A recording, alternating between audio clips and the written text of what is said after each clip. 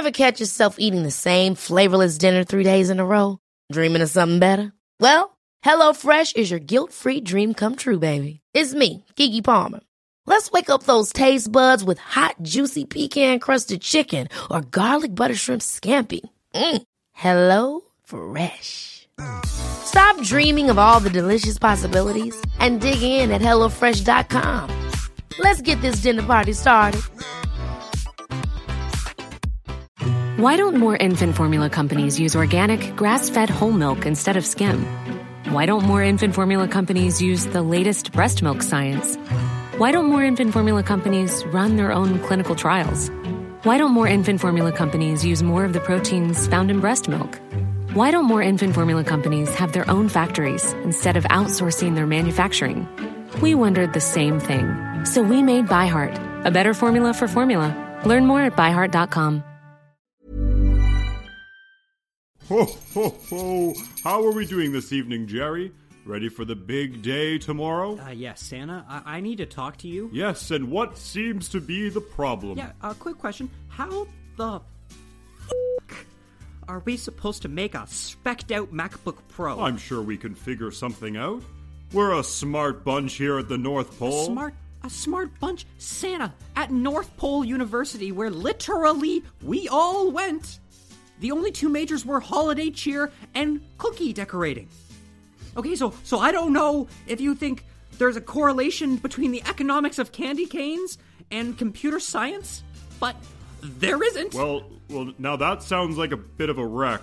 We'll get through with something. What, like $1 trillion in startup capital? Okay, just put it on my card. Just all of it. Okay, we need to make this work. It's a tax write-off. Don't worry about it. Guys, we're going shopping.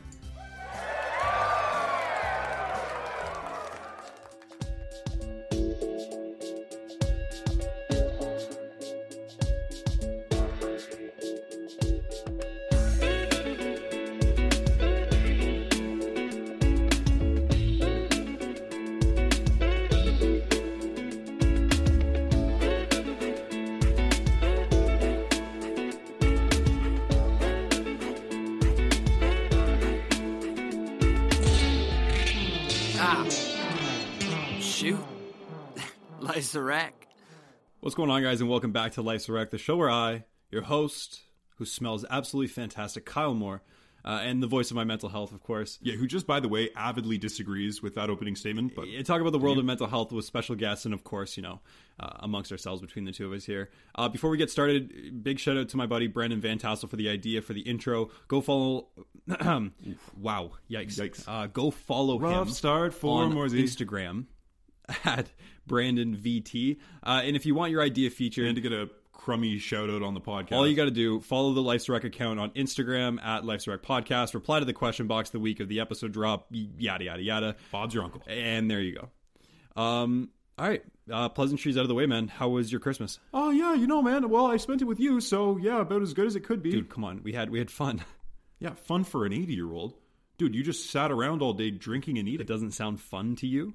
You're just a dull guy, and I think the holidays really kind of brought that up. Pretty mean. I don't know. You didn't give me a lot to latch onto, honestly. Like, you weren't in a ton of social situations. You took time off from making this podcast to chill out.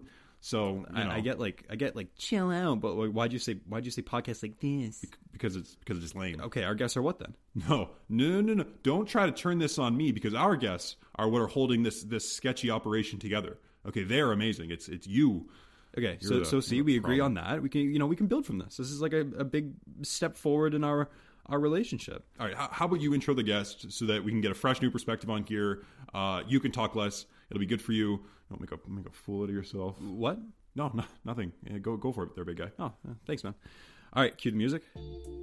Guys, first of all, I want to make sure to mention that this episode taught me a lot about myself as like an interviewer and connecting with people, because I got to sit down with a man who has such a unique story and such an inspired outlook on life.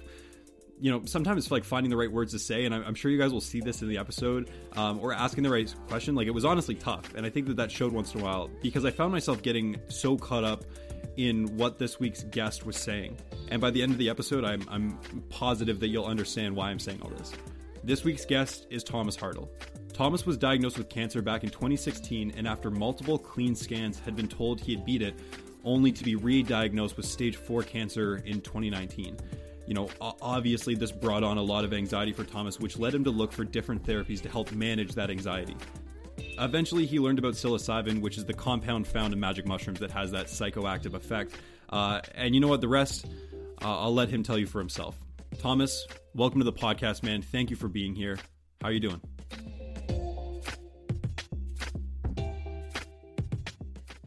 Well, actually having a pretty good day today.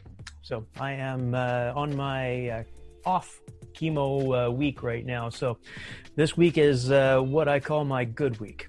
So Nice. we're good to go. Well, happy to hear it. It's obviously, granted, not the greatest circumstances, but, it's nice when you can give it that nice twist.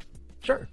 So your story is absolutely incredible. So I'm so excited to share it with my listeners. And I guess I kind of want to start off with just kind of like the big thing, which is you are one of a select group of people who has been given permission by the government to use psilocybin as a mental health treatment, I guess you could say, a therapy. Yep. And I'm kind of curious as to what your experiences with that have been like. Yeah, absolutely.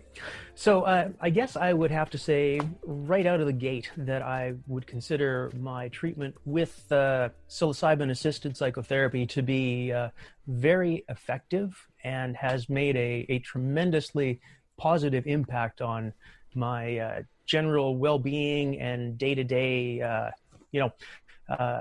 in my ability to just cope with life on a daily basis. My life is very much better than it was, a couple of months ago. That's great. Yeah.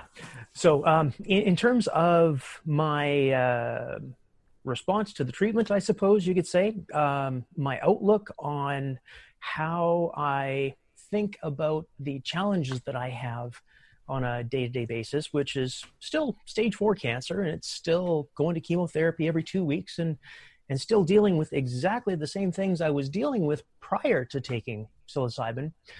But now, instead of having a lot of extra clutter that gets in there, so the what ifs, Right. Would have, could have, things like that, very much more able to stay in the present moment without getting caught up in all of that sort of busyness that you get that leads to anxiety and such. Yeah, and that's only after one treatment as well. I mean, you've done these sessions once, and I'd love if you could kind of explain what your sessions look like. Absolutely. So it is definitely very different from what people experience when they're using psychoactive substances on a recreational basis, I guess would be the best way of putting it. This is really a therapeutic setting. So you have a trained therapist or somebody who is experienced using psilocybin in this type of capacity. You have a number of sessions leading up to when you actually take the psilocybin. And those sessions are to establish like a good trust and a rapport, make sure you have the reasonable expectations for what you're going to get out of this session, because it's not magic, right? That's still your magic mushrooms, but not magic. Yes. So. You have to be realistic in your expectations of what you're going to be getting out of this, because you can't go from 0 to 100 in a day. No matter how good of a therapy it is, and no matter how effective it is, you still have to put the work in to work at what your actual problems are. So on the days leading up to that weeks leading up to that, really, I had a number of sessions with my therapist, Dr. Tobin, who is the founder of Therazo. Amazing. And we established that I was a qualified person who could use this. I don't know if your listeners are aware or not, but there are definitely some criteria that we have to meet to be able to take that. If you what kind of criteria is that? Well, for example, if you have problems with bipolarism, or if you have problems with schizophrenia, there are a number of types of mental conditions that make people reality challenged, I guess we could say. So if you happen to be a little bit reality challenged, then a reality altering substance may not be for you. Yeah, that makes sense. So I am, of course, not a doctor, but this is one of those things that kind of makes sense, Once we had our criteria and everything established, Dr. Tobin volunteered to come here to my house, which was fantastic with the travel arrangements and COVID and such. Right. With my immune system, I am not going anywhere. Yeah, makes sense. Makes sense. Probably for the best. Yeah. So he came here, and we did our initial lead up to the session, which is a number of tests to kind of get a baseline for where your anxiety levels are at, your depression, your despondency, I think. Okay. So basically, testing your kind of current state of your mental well-being before the tests. In my particular instance, on the anxiety test, I believe it goes up to about 50. I scored a 36 on that one, which is in the upper level of Absolutely, that. Yeah. Quite a surprise to me, honestly. I mean, I knew that I had anxiety, but when you're living in it, it's difficult to really. It's how does that story about the frog in hot water go? If frog, you raise the temperature slowly, the frog will stay in there. Or if you throw him into hot water, he jumps out. Anxiety for me was kind of like that to a certain extent. I had the anxiety build up over a period of months since my diagnosis, and I didn't really recognize that it was as bad as it was. Mm-hmm. The morning of the session, of course, pretty high on the anxiety scale for me because it's a new experience, a new substance. I had, no idea what to be expecting from it. Right. I have our spare room set up for that. Basic, comfortable bedroom, right? Mm-hmm. I have chairs on one side for Dr. Tobin. I have a chair on the other side for a good friend of mine who was a sitter. Yep. And he's was experienced with ayahuasca, so that was very convenient to have access to people who had some experience with substances and altered states themselves. Mm-hmm. Very important to have people that you trust and can answer your questions, right? Right.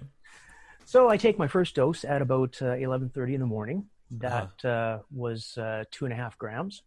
Waited 45 minutes while I had headphones and a blindfold on, meditating. Mm-hmm. 45 minutes later, I took another 2.5 grams. More meditating, waiting for the effects of that. And another 45 minutes, I took a final 2 grams. Mm. So a course of an hour and a half, a total of 7 grams. Wow. And then headphones and a blindfold, and we off you go, experience. Yeah. Well, I mean, for somebody who we had been talking about the fact that you hadn't had a lot of experiences with just kind of drugs in general, I guess you could say. So to take 7 grams of mushrooms, I can imagine that is one of those things that, what was those kind of first moments like where you really started to feel it? Kind of, I guess, what was going through your mind, even in your maybe altered state, just kind of what you were thinking about. Yep. Physically, what I noticed a lot, it made me awfully twitchy. So a lot of temperature regulation problems, I guess you could say. I experienced a lot of chills, but really profuse sweating at the same time. Mm-hmm. So it sounds like a blast. Yeah, it has physical effects that go along with it. For me, on a mental level, I think I probably had a more positive experience than a lot of people have. I found that when I was meditating during the onset of the psilocybin, it really took a lot of the, I guess you could say, the trauma out of it that a lot of people experience. Mm-hmm. So it was very much, to me, like a transition from waking to dreaming without the sleeping part in the middle. Right. It just sort of, so listening to the different types of music, each type of music was very synesthetic for me. So it produced these really immersive 3D environments, these spaces that I would call different universes. That's Okay. certainly the way that it felt to me. And each different style of music would produce a different type of space. Mm-hmm. Once that space was established, my consciousness then just became those spaces. Right. So, Very interesting. I wasn't there exploring the space. That was me. Yeah, you were just being there. Yeah, I was the space. Wow. So, it was. It's quite neat for sure. Yeah. I mean, every universe that I experienced was just me. Wow. They were all different, Mm-hmm. and they were all perfectly right and good and complete and serene. It was like nowhere that I experienced was there any concept of like sadness or physical pain or anything like that. It was really here is the place where that exists. Yeah. But in those other spaces, it was very healing to me because I was able to experience my consciousness as a form that wasn't Thomas. Right. So, in these other spaces or being these other spaces, it was impossible to even, think about, having my own family, let alone picturing their faces or their names or anything like that. Mm-hmm. This space, while I knew that it existed, it was more of a detached sort of a thing for me. So, I knew that I had a body here, and I would come back and I would check on it from time to time, kind of, like looking after a house plant or something, Right. make sure it doesn't need to, have a drink or go to the bathroom or something like that. And then I would just go back and be another space. Wow. Yeah. Yeah. I mean, it does sound very relaxing. And I mean, like, for people who do struggle with anxiety and depression and those kind of things, like, why do you think there's such a benefit to that detachment from kind of like a physical being per se into kind of just being able to experience the universes that are alive within your own head kind of thing? Yeah. For myself, the psilocybin did not change the way that I feel necessarily in the same way that, other antidepressants and things change the way that you feel. Right. I found that antidepressants were kind of a numbing agent for me. So, sure, they would take the edge off of, depression, for example, but they would also take the peaks off of being happy too. Yeah. I mean, who wants to go through life, being just vanilla? 100%. That isn't the experience. Nobody. Yeah. I was going to say, it doesn't sound nice to me. So what psychedelics actually did for me was to help to change the way that I think about things. So they gave me a different perspective on things that had been previously troubling to me. So, people have difficulty with the concept of death, and death in itself isn't the thing that really bothered me quite as much as the idea of not being here for my family. Right. I happen to have a couple of kids who are on the autism spectrum, and you have to do a few extra things to plan for that, right? Yeah. It's just the nature of the beast. And for me, it was a very difficult thought for me to think that at some point they're going to need me, and I'm just not going to be here to help them out, right? Right. Yeah. So since my psilocybin, where I used to have real showstoppers, like even being able to talk about this subject would be, way too emotional for me to deal with, just conversationally like this. Yeah. I can now take all of that emotional content that's attached to that and just set it aside. It isn't, something that I have to feel right at the moment if I don't want to. You know, Yeah. I can quiet my head. I can think about what's actually going on right now instead of thinking about the dumb crap, right? Yeah, absolutely. And that's profound to be able to, I mean, like, have such control over what's going on, because I mean, I can say with my own experiences and, you know, I take Zoloft as a way to manage my OCD and my anxiety. Yeah.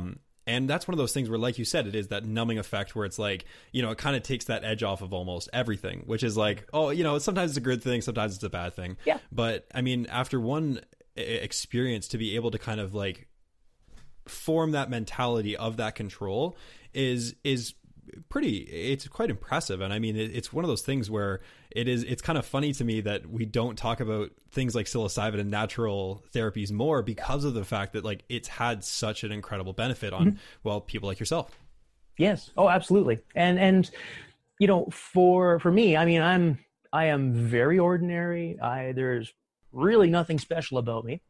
I think I could probably honestly say that I was very well prepared for my session. I think that's probably something really important to point out to people, is that, you know, a psychedelic is not a plaything in terms of a therapeutic tool. Right.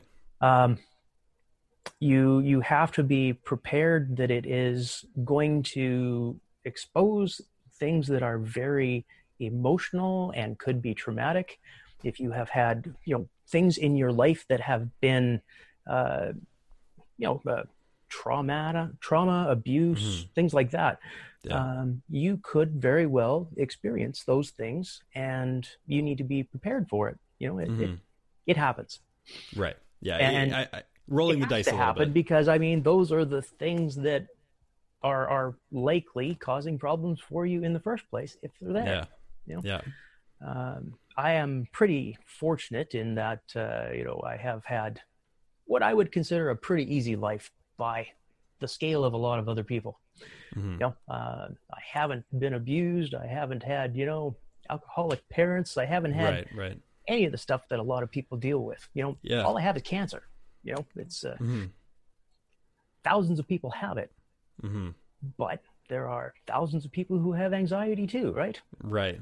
Yeah. I mean, I could never speak from your point of view, obviously, but, you know, yeah, it is just, it's one of those things that I guess that's just kind of life. Yeah. Well, you know, if you are somebody who has suffered with, you know, depression and anxiety yourself, that is exactly the same as what I have put up with. You know, you are completely familiar with it.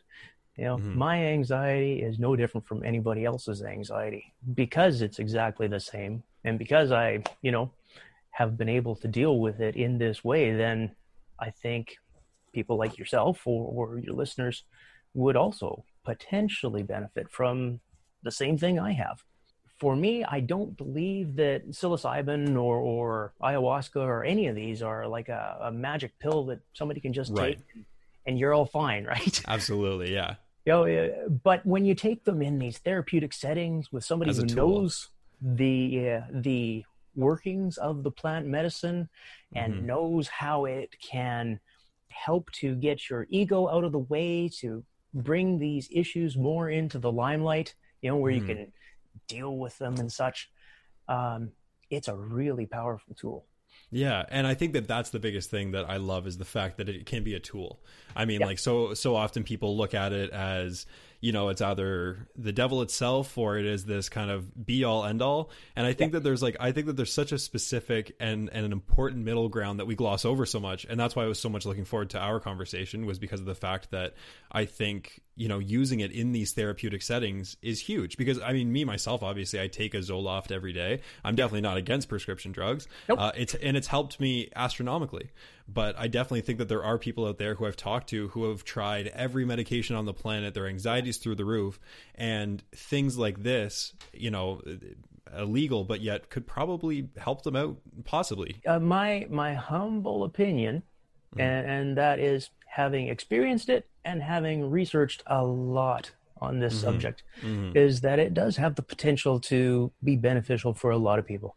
Now, not going to help everybody. Nothing does. Right. Exactly. But it's going to help a lot of people. Yeah, and I think so as well. I really do. I mean, I'm a huge believer in natural medicines, and I think that as we go forward and seeing, you're one of, is it 11 people, correct?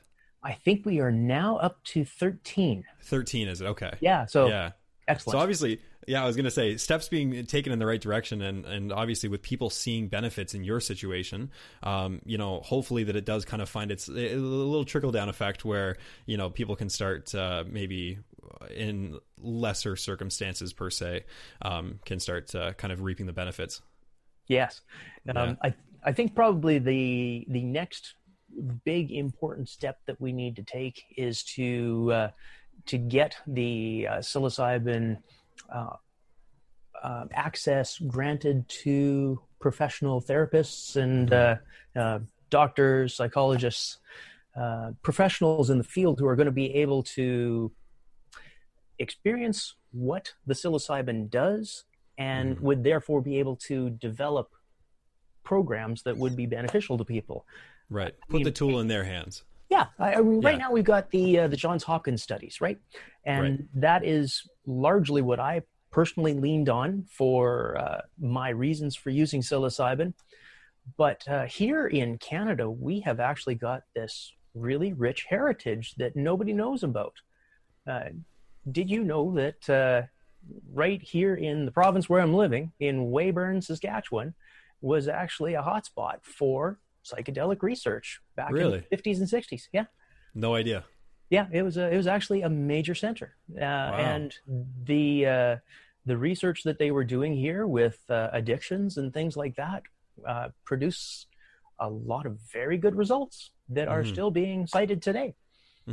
That's incredible. Canada used to be right on top of this, and we could be again. I mean, I'd love to see it. I think that'd be great. I mean, why did that kind of taper off? Was it because of just kind of government restrictions and just kind of like the perceptions? Was it 1973? I think it was, here in Canada is when they declared that to be a illegal substance at that time. A Schedule 1, if I'm not mistaken, correct? Yeah, I think the scheduling is how the U.S. measures it, but it's the Canadian equivalent to whatever that is. And I don't know what it is. I can't even correct you on it. But fair enough. Yeah, it's that category of medicine that has highly addictive and no medical benefit whatsoever. And if you even look at the package, you'll jump out a window or something. Right.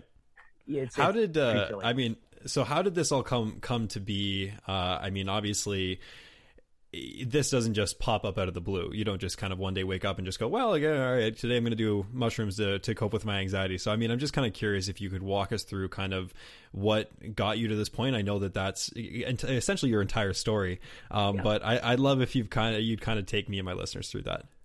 Well, I can Reader's Digest it a little bit. That sounds perfect. I love it. The short version of the story is I've had stage 4 cancer since 2016. I have not had this anxiety since 2016.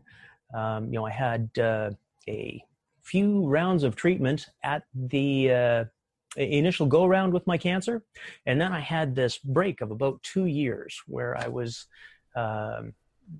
declared where they couldn't find any cancer in me anymore. Right. So, I have 2 years where you're thinking everything's going great. I have got clear PET scans every 3 months, right? Every 3 months I get a PET scan that says I am cancer free. Right. And right up until the summer of 2019. So a couple of good years in there, and I started feeling anemic. So low on energy and things like that. Yeah. I happen to know what it feels like. I've experienced it before. Went to the family doctor to let her know that I think this is what's going on. I have no idea why, but I think I'm anemic. Get my blood tested. My hemoglobin was, I think, about 67. Normal low end of hemoglobin should be 130. So wow. Pretty low. Yeah. I got scheduled for a colonoscopy, and everybody's favorite, and they found a couple of bleeding tumors on my large intestine. So scheduled surgery to take that out. But this is kind of the start of the anxiety for me. Mm-hmm. So I've gone 2 years with completely clear PET scans, Yeah. blood work completely normal. Every single test says I am completely healthy. Wow. But there's a couple of bleeding tumors in there, and that is what kind of that I found kind of upsetting. So I go in for my surgery in August. At that time, they decided they were going to remove the rest of my large intestine, and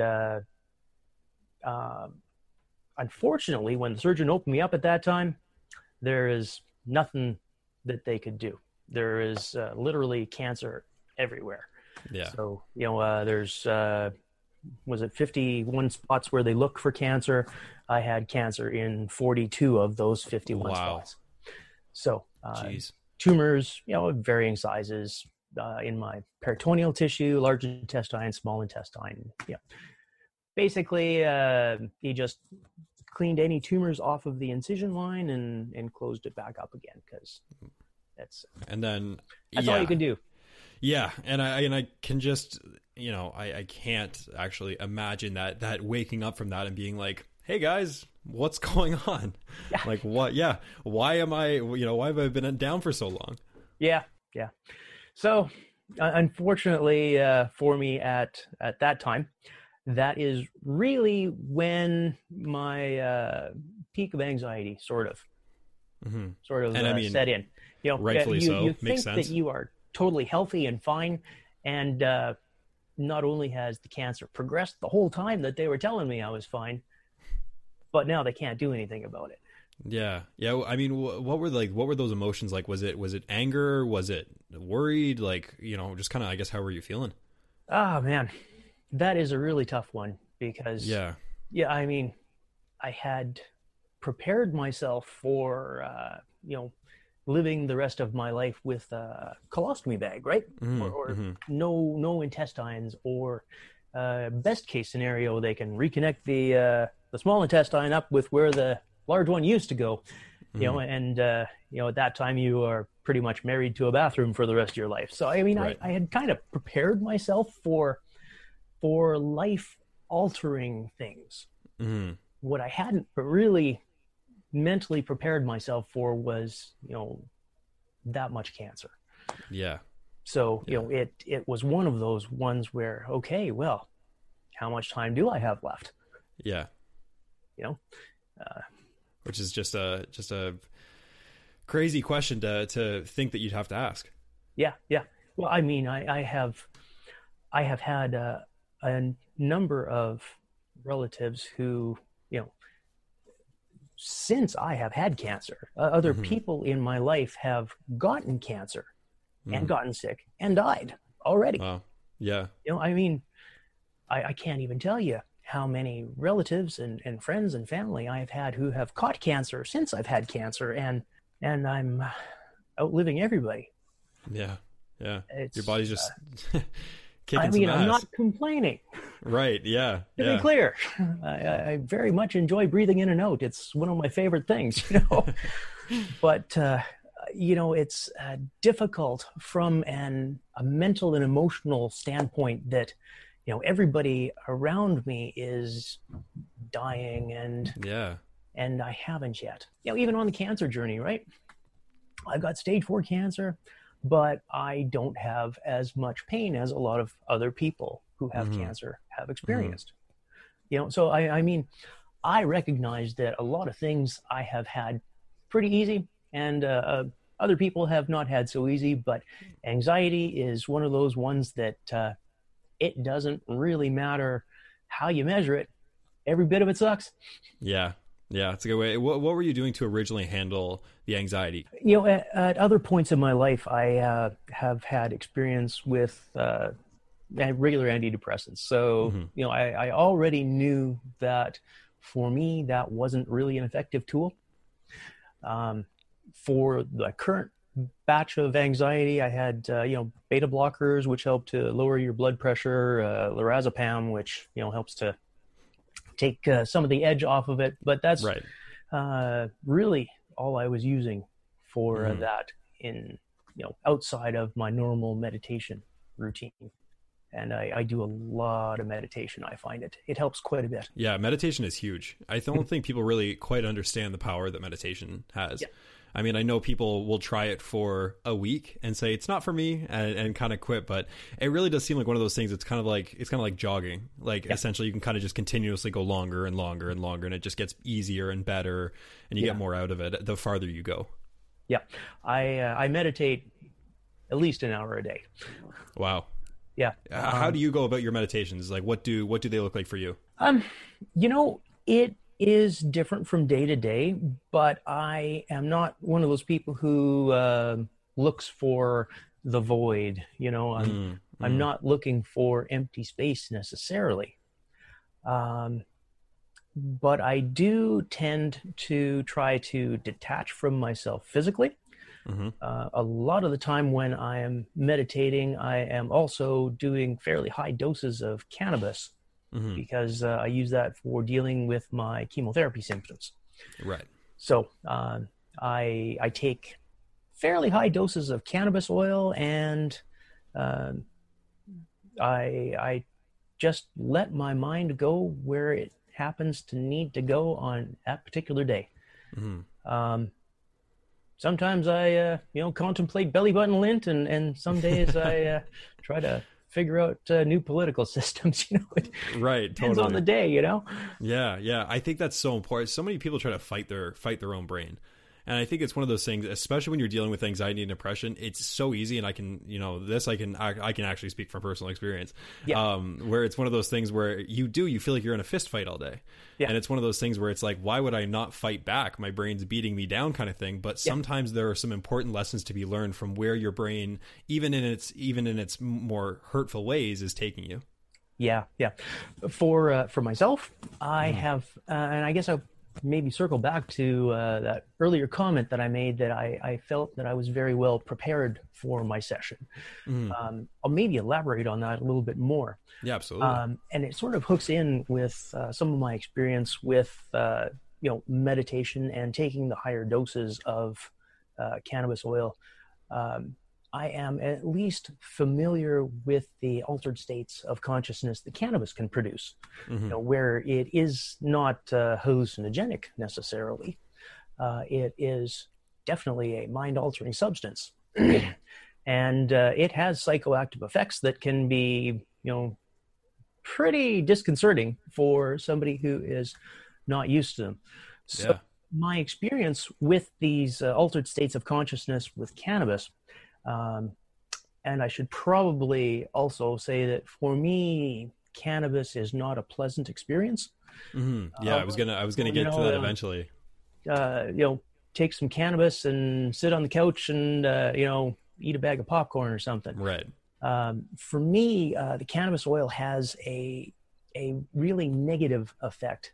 Physically, it's as if you put me in ice water.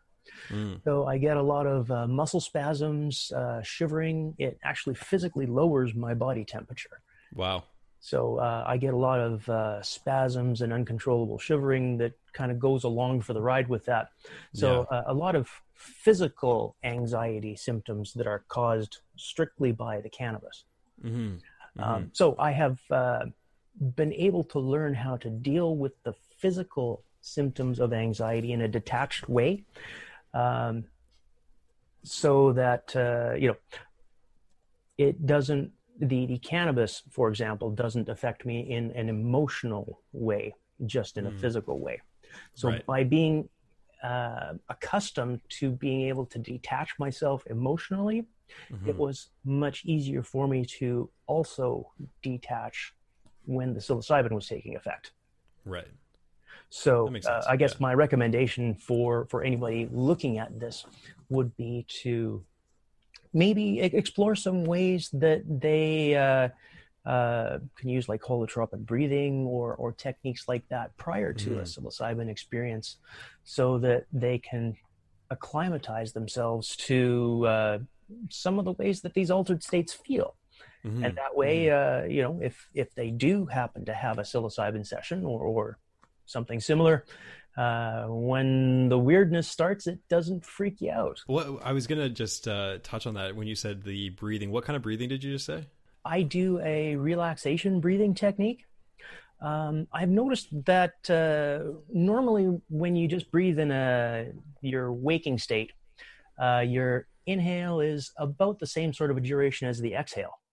And I've realized that this is a mechanism that your body can use for hiding tension. So when you are inhaling and exhaling in your waking life, you can actually be holding tension in the muscles going in both directions and not even notice it. So the breathing techniques that I use would be a slow inhale followed by a ragdoll relaxation. And the exhale is accomplished by simply relaxing the muscles required to inhale. Interesting. Okay. And when you exhale, you take a pause. And that pause is used to look for any muscles that are not ragdolled. And you can find them because they won't allow you to fully exhale if they're there. So by focusing on the breathing and the releasing of muscles in that way, it is very relaxing and is a useful enough way of occupying your mind that it doesn't wander to other places. Right. I personally think that breathing is one of the most important things and it's funny, right? Because we always just take it for granted. As you said, breathing in and out is one of our favorite things to do. Yeah. But I find myself all the time where I'm taking these tiny little inhales, tiny little exhales. Yeah. These just, you get that tightness, that tension. But I in my own experiences, I've done, I think it was called, I don't remember what the technical term was, but one of the instructors who I was with called it dragon breath, I believe, or something along those lines. And it was just a breathing meditation. It was a 30-minute breathing meditation. And it was one of those things that you exhale and you don't inhale for a little while. So you let your body kind of like settle into this state of nothingness essentially. And by the end of it, 25 minutes in, 30 minutes in, I was legitimately kind of feeling these hallucinogenic states, I guess you could say, because it was just such a foreign feeling to the body, and it was incredibly therapeutic. Yeah. But nobody's talking about breathing, I don't think. It's one of those things that it's always just so glossed over, but it's such a crucial part of mental health. If you think about it, you can treat it the same way that a lot of people live their life, right? So breathing can be an unconscious act that you don't really participate in. The same as your life can be something that just happens to you and you're there. Or breathing can be a conscious, active thing in the same way that your life can be a conscious act. Wow. That's a great way of looking at it. Yeah, for me, life is a very, the act of living is a very active process for me. Yeah, I am not just here. I am consciously living every moment. Yeah, yeah. It's a lot easier to do that since the psilocybin too. Yeah, I can imagine that kind of, it would give you that little bit of a jump start and kind of push in the right direction to let you know that. What kind of, I'm so curious to know what kind of lessons you feel like you've learned since the psilocybin, or just kind of since this whole incredible journey that you've been on. It's, usually incredible is used in a good sense, but it's had its peaks and valleys. I would love to know, your experiences and the lessons that you've learned. Man, there has really been, on a daily basis, I still get these aha moments. The breathing, for example, is one, that I actually kind of popped into my head the other day. And on a daily basis, you sort of get these little insights like that. The big one, of course, for me was that realization that, the current state of my consciousness isn't the only state that it can exist in. And the important part of that is that prior to the psilocybin, I didn't, mentally have any way of conceptualizing what that would even look like, right? And I don't think that we would really be capable of that without the assistance of something like a mind-altering substance. It removed a lot of the, I guess, in my mind, questions about, what comes next. What is that transition from life to death like? you know, and I have really come to the conclusion that it can't be that dissimilar from, you know, literally falling asleep or, you know, drifting into a daydream or something like that. I mean, we have all experienced these altered states in our regular day-to-day life, but you never think about them. Yeah, what I find so interesting about that is the fact that I think a lot of people are very anxious of experiencing altered states, but we've been experiencing altered states our entire lives with daydreams, like with sleep. It's something that's so normal to us. Why the idea of why it scares us so much, I think, is a interesting study, I guess you could say. Yeah. And I think a lot of that could be, you know, because it has this artificially created stigma associated with it, right? So, you know, where it used to be for us and still is for many cultures, you know, a rite of passage or a healing journey or, you know, a way of finding purpose in your life. You know, other cultures are still using them in that capacity.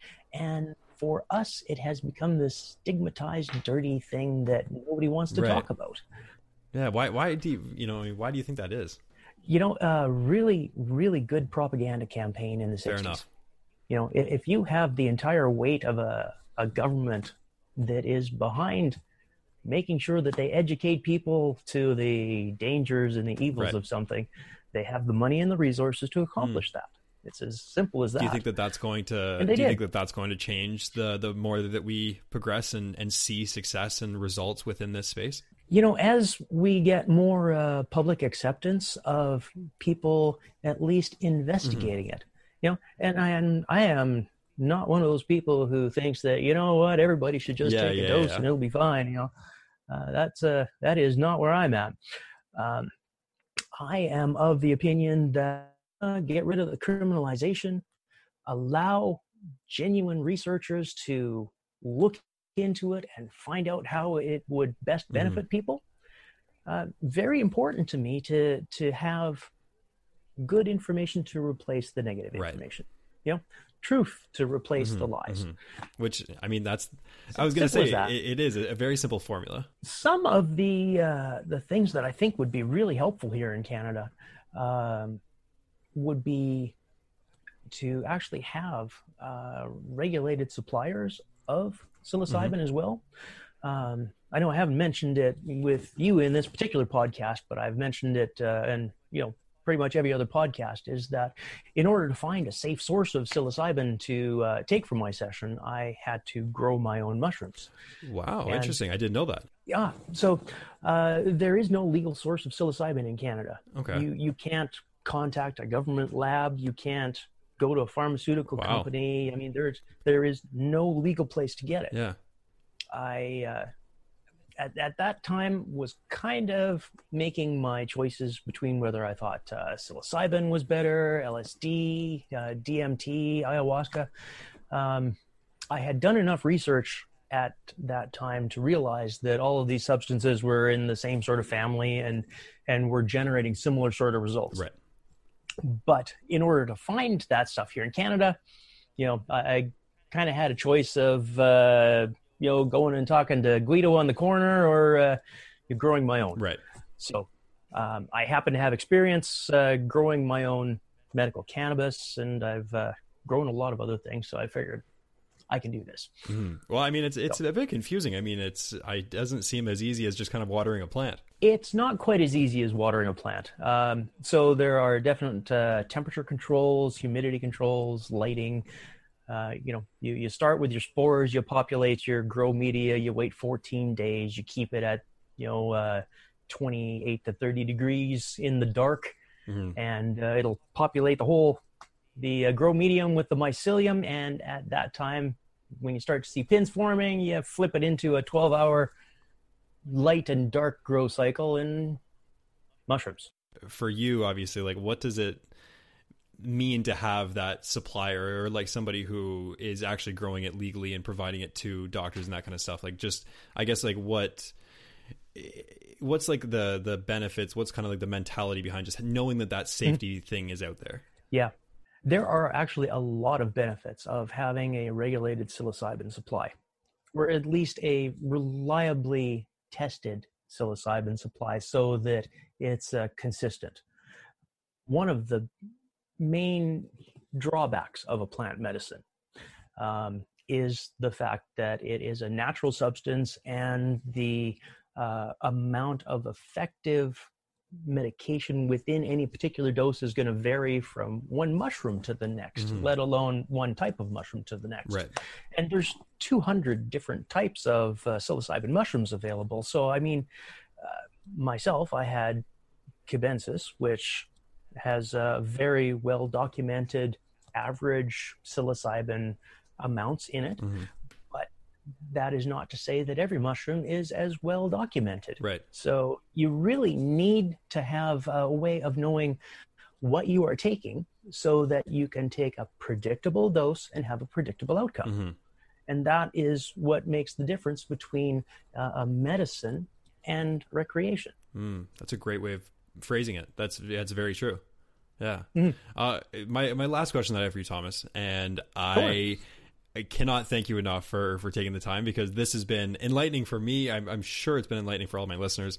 And that's that at the end of every episode, I love to give out a challenge to my listeners, something that they can incorporate into their week, their month, their year, their life in general, just something that they can do to make their life better. And obviously you have had quite the life experience so far, and I would love to hear what challenge you would put forth to my listeners. Yeah. Well, this one actually would not be a difficult one for your listeners, and doesn't even involve mushrooms, which may be disappointing to you. I'm not too sure. Come on, Thomas. No. I set you up. You know, honestly, I try to live my life the way I would like the world to be. And for me, the scale by which I measure myself is myself yesterday. So I guess my challenge to your listeners would be, my way of making the world a better place is to find something that is challenging to you today and try to do better at it tomorrow. I love that. You don't have to do better at everything, just pick one thing.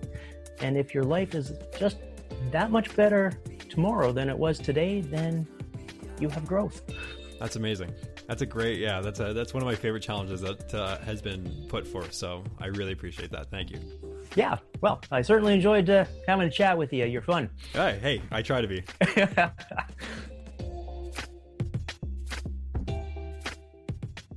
All right, I got to give you credit. That was incredible. Yeah, man. A massive thank you to Thomas for coming on the podcast. You know, what I find amazing is to see somebody like Thomas, you know, a father who didn't have much experience with any kind of drug, talk openly about not only his mental health, but how psilocybin has helped him. In my eyes, it does wonders in helping kind of humanize the effects of mushrooms and psilocybin, and showcasing the potential benefit that this natural drug can have on the lives of adults suffering with various mental struggles. Yeah, no, the research needs to be done 100%. Also, I just want to take a moment to talk about that breathing line, that breathing can be an unconscious act or a conscious act, just like life itself. I think when you take the time to diligently focus on yourself, to bring the mind inside the body and breathe and be within that moment, it's such a powerful thing, and it's such a great step in the right direction, in anybody's mental health journey. And then also the idea that to put your life on autopilot, just like we do with our breathing sometimes, being conscious about living every day. And I think that that's what 2020 has really kind of shown me, is the idea that you can live and expect things to happen, and there might be some crazy scenarios that fucking comes up, and all of a sudden you are in a completely different spot than you thought you were. But taking the time to consciously make the most out of each day, and that doesn't mean being productive each day, that just means doing the best thing for you on a daily basis. Bringing that energy into 2021 is definitely going to be something that I'm going to do. So Thomas, thank you so much. Also, side note before we finish the episode, I should note that we're not advocating for you to go run out and everyone start downing mushrooms. But you should learn about this compound that could have incredible medical benefits. Yeah, no, what he said. But dude, honestly, just A1 guess this week. So do your research, and I appreciate that, man. Thank you. more complimenting myself because, we're the same person. So yeah, true. Okay. Either way, Thomas was absolutely incredible. And if you guys want to learn more about the world of psilocybin, you guys can check out @Therapsil on IG. That's THERAPSIL on Instagram. They were the people who helped Thomas through his therapy. And while you're there on Instagram, you want to check out the podcast. It's @LifeSork Podcast. I'm @Morsey. It's the same on TikTok if you want to follow me there for more mental health foolishness. Yeah, good episode. Good teamwork this week. But next week, or I guess 2 weeks from now, it's gonna be special too. Yeah, man. No, I'm happy that you brought that up. Hey, great planning there. Great setup. Yeah, funny how that works. Yeah, it's convenient for you. Big crutch. Next week on the podcast is the season finale of season 3, and we're talking with Tyler Smith. Tyler is a former member of the Humboldt Broncos who survived that horrible crash that we all heard about back in 2018 that really rocked the sports world. So we talk about his recovery mentally and physically, his new work within the mental health space, and just about being a kid who's been through a lot. It's a great episode. I'm excited to drop it. And I think it's just going to be a great way to finish off season 3. So I'm excited for you guys to hear it. But in the meantime, I'm going to wrap this episode up and relax because I'm exhausted and life's a wreck. See you guys for the finale. Yeah, see you guys in 2 weeks for the finale.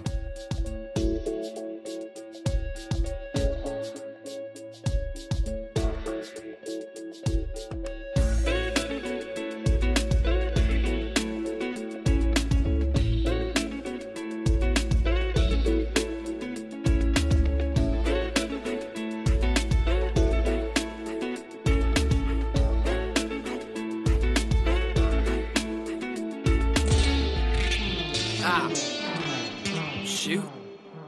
Life's a wreck.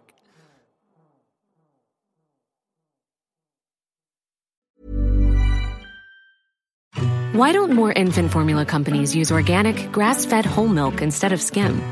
Why don't more infant formula companies use the latest breast milk science? Why don't more infant formula companies run their own clinical trials? Why don't more infant formula companies use more of the proteins found in breast milk? Why don't more infant formula companies have their own factories instead of outsourcing their manufacturing? We wondered the same thing. So we made ByHeart, a better formula for formula. Learn more at byheart.com.